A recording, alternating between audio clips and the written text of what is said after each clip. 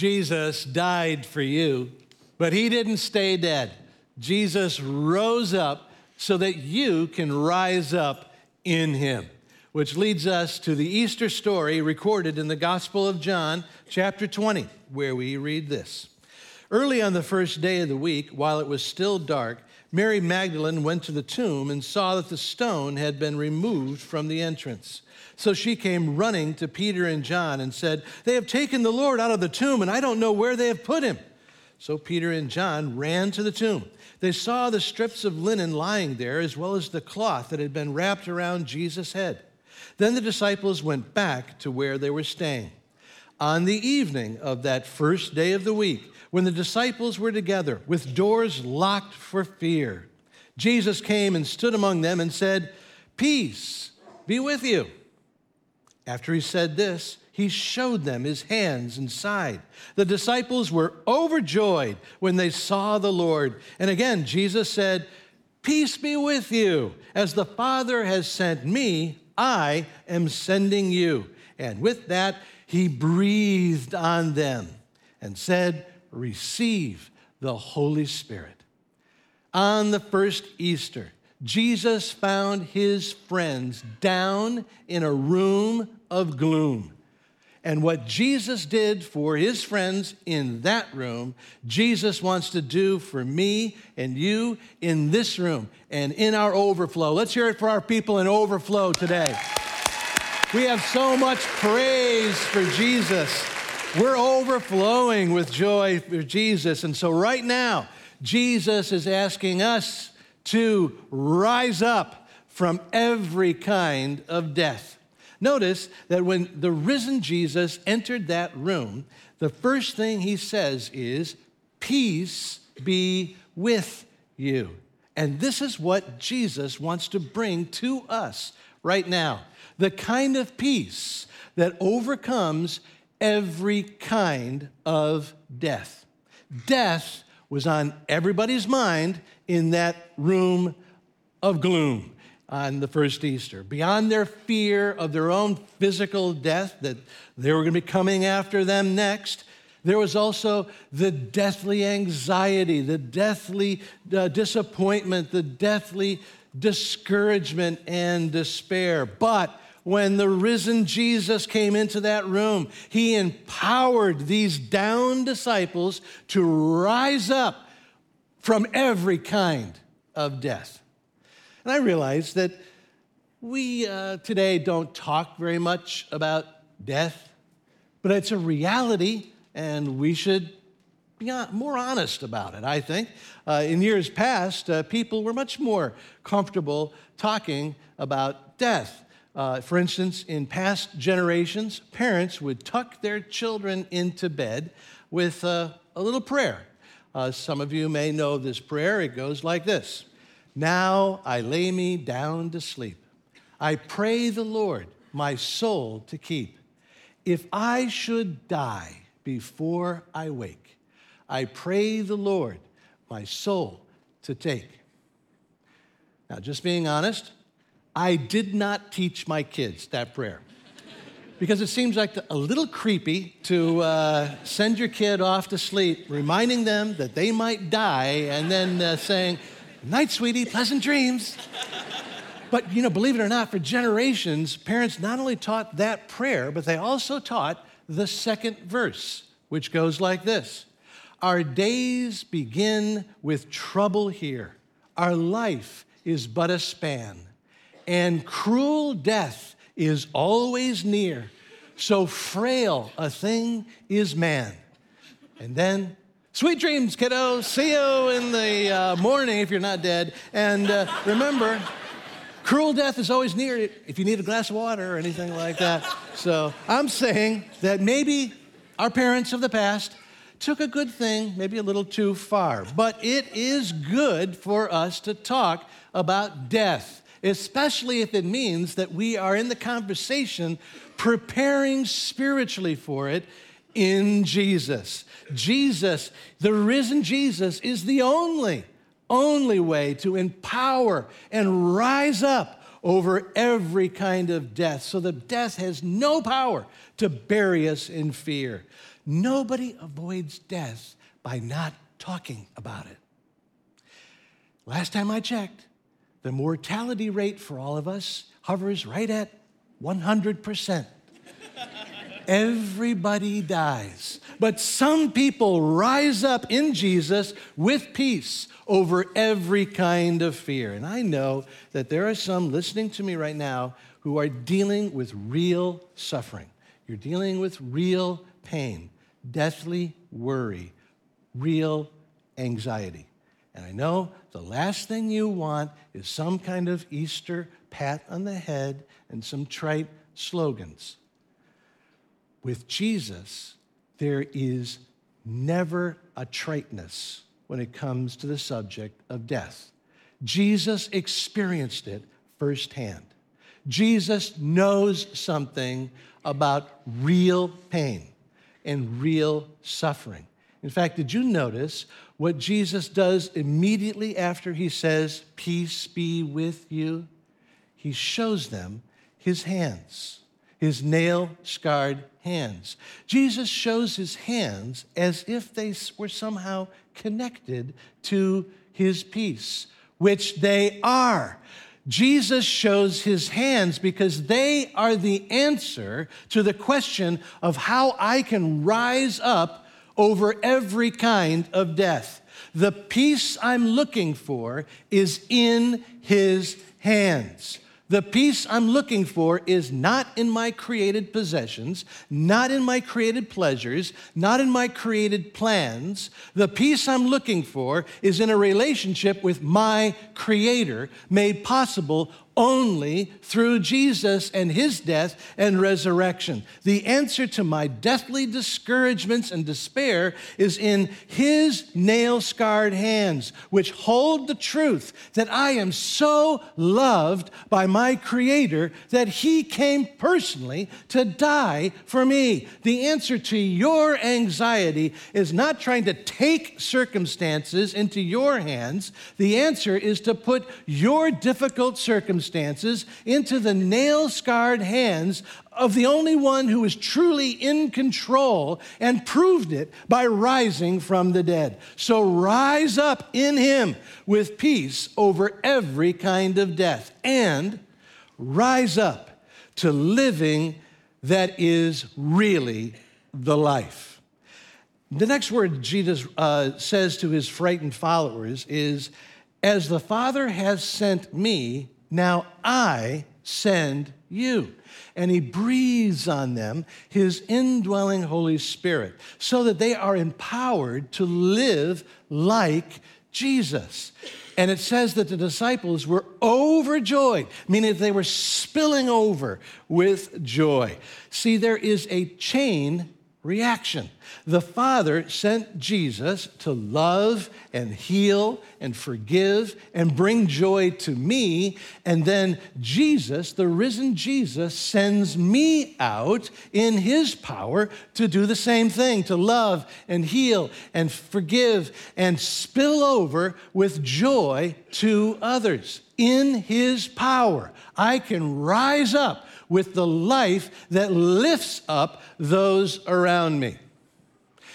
My twin son and daughter are now in college, but when Parker and Kaylee were about 2 years old, we stopped at a Cracker Barrel as a family for breakfast. And Jen and I didn't like being seated as a family near anyone else because with 2-year-olds in high chairs, food can fly. But we were seated at a table right next to a man sitting by himself who was very grumpy. We knew he was grumpy because he ordered his meal with a grunt, and when his breakfast came, he never even looked at the server, but just complained about the coffee being lukewarm. Contrast this reaction with what happened at our table. When the server came toward our table with the pancakes, no kidding, Parker and Kaylee rose up in their high chairs and gave the server a standing ovation. It actually started before the pancakes even arrived. Parker rose up and he said, here it comes, here it comes. And then they hugged the server with thanks until the server was giddy with delight. And then they went back down in their high chairs, bowed their heads, folded their hands, and thanked God too. And there you have a picture of your choice of two ways of living. You can live with a grunt, greeting every day with a grumble as God lays blessing after blessing before you. Or you can rise up with overjoy in Jesus and greet each day saying, here it comes, here it comes. The risen Jesus wants to breathe on you until you are so overjoyed that you can lift up the gray and grumpy people around you with the love and the forgiveness and the joy that the Savior serves you fresh every day. Now that guy, the grumpy guy at the Cracker Barrel, he came over to our table to explain with some emotion of how Parker and Kaylee had impacted him. The impact was right here. It was grape jelly from our table, and he was rather upset. But he didn't like sitting next to my kids and their overflowing jelly. But if you have overflowing joy in Jesus, people are going to want to be near you to just catch some of that vibe overflowing from your relationship with Jesus. So maybe you walked into this room and you were a little down like those disciples, or maybe you're even a lot down. Well, Jesus rose up so that you can rise up in him. He calls you to rise up over every kind of death. He calls you to rise up to the living that is the life that you were created for. There is someone in this place who is reaching out to you right now. He conquered death on Easter Day. He knows you. He knows what you're struggling with, and he wants to completely break death's grip of fear on you. He wants to fill you so that you're overflowing with joy. His name is Jesus. He is the risen one, and he calls you to rise up.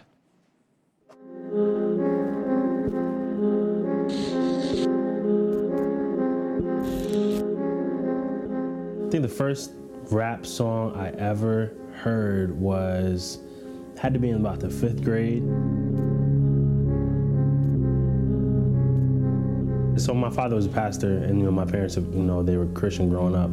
To my parents, rap music was pretty much synonymous with gun violence, drugs, glorifying sex, all of those things that had nothing to do with their lives, and they didn't want any of it to do with my life. I listened to hip hop kind of on and off. I liked R&B, but I mainly wrote poetry. And so during that time, I have some of my friends growing up in my neighborhood, and one of them came over my house and he saw my book of poems, and he stole them and he brought them up the hill to this rap group.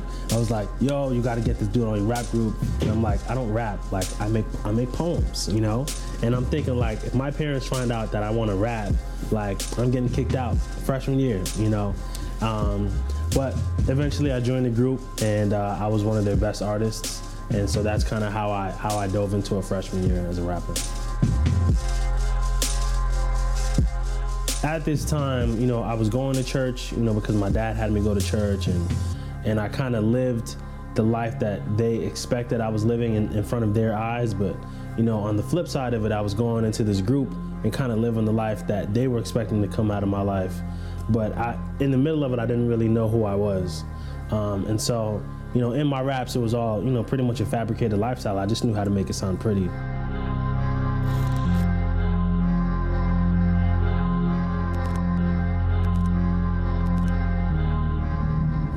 I always had good discernment, and I guess I got that from my parents. So there are 3 accounts where I was somewhere involved in music or with music, and something would tell me to go home. And it'd be 11:30, 12 o'clock, 9:30, and I would just go home. And every 3 times someone got shot 20 minutes after I left. The Lord pretty much reached out to me and began to reveal himself And because I only went to church for show with my parents, I didn't really know who to talk to about those things. And so I began to just, read this Bible actually for the first time.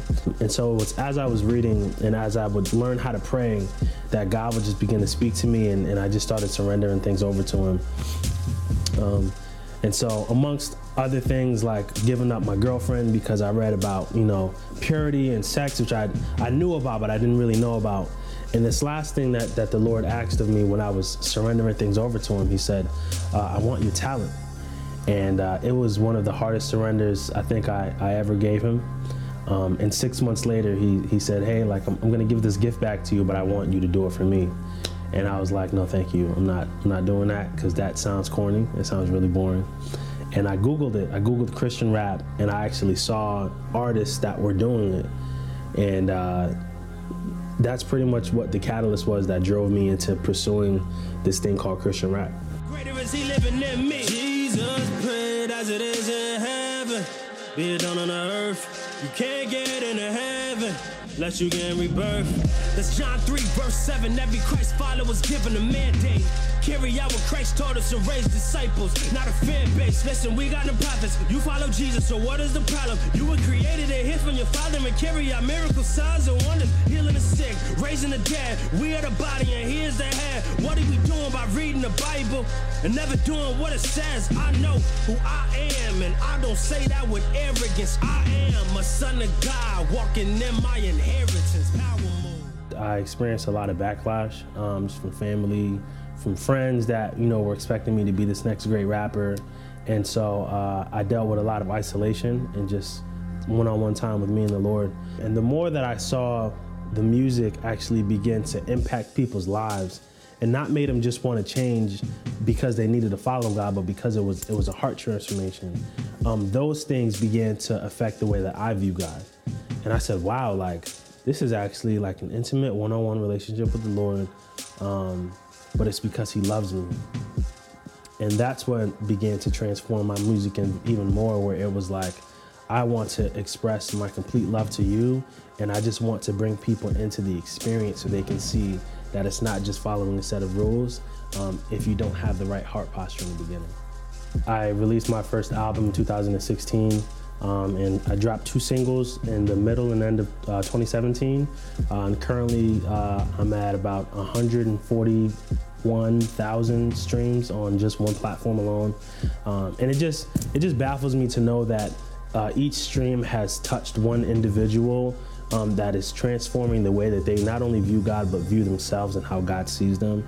And so the Lord has just done so many good things. I've met, graphic designers that have worked with Kanye West, and other engineers that I currently work with now that work with, Ariana Grande, A$AP Rocky, any artist that you would think of.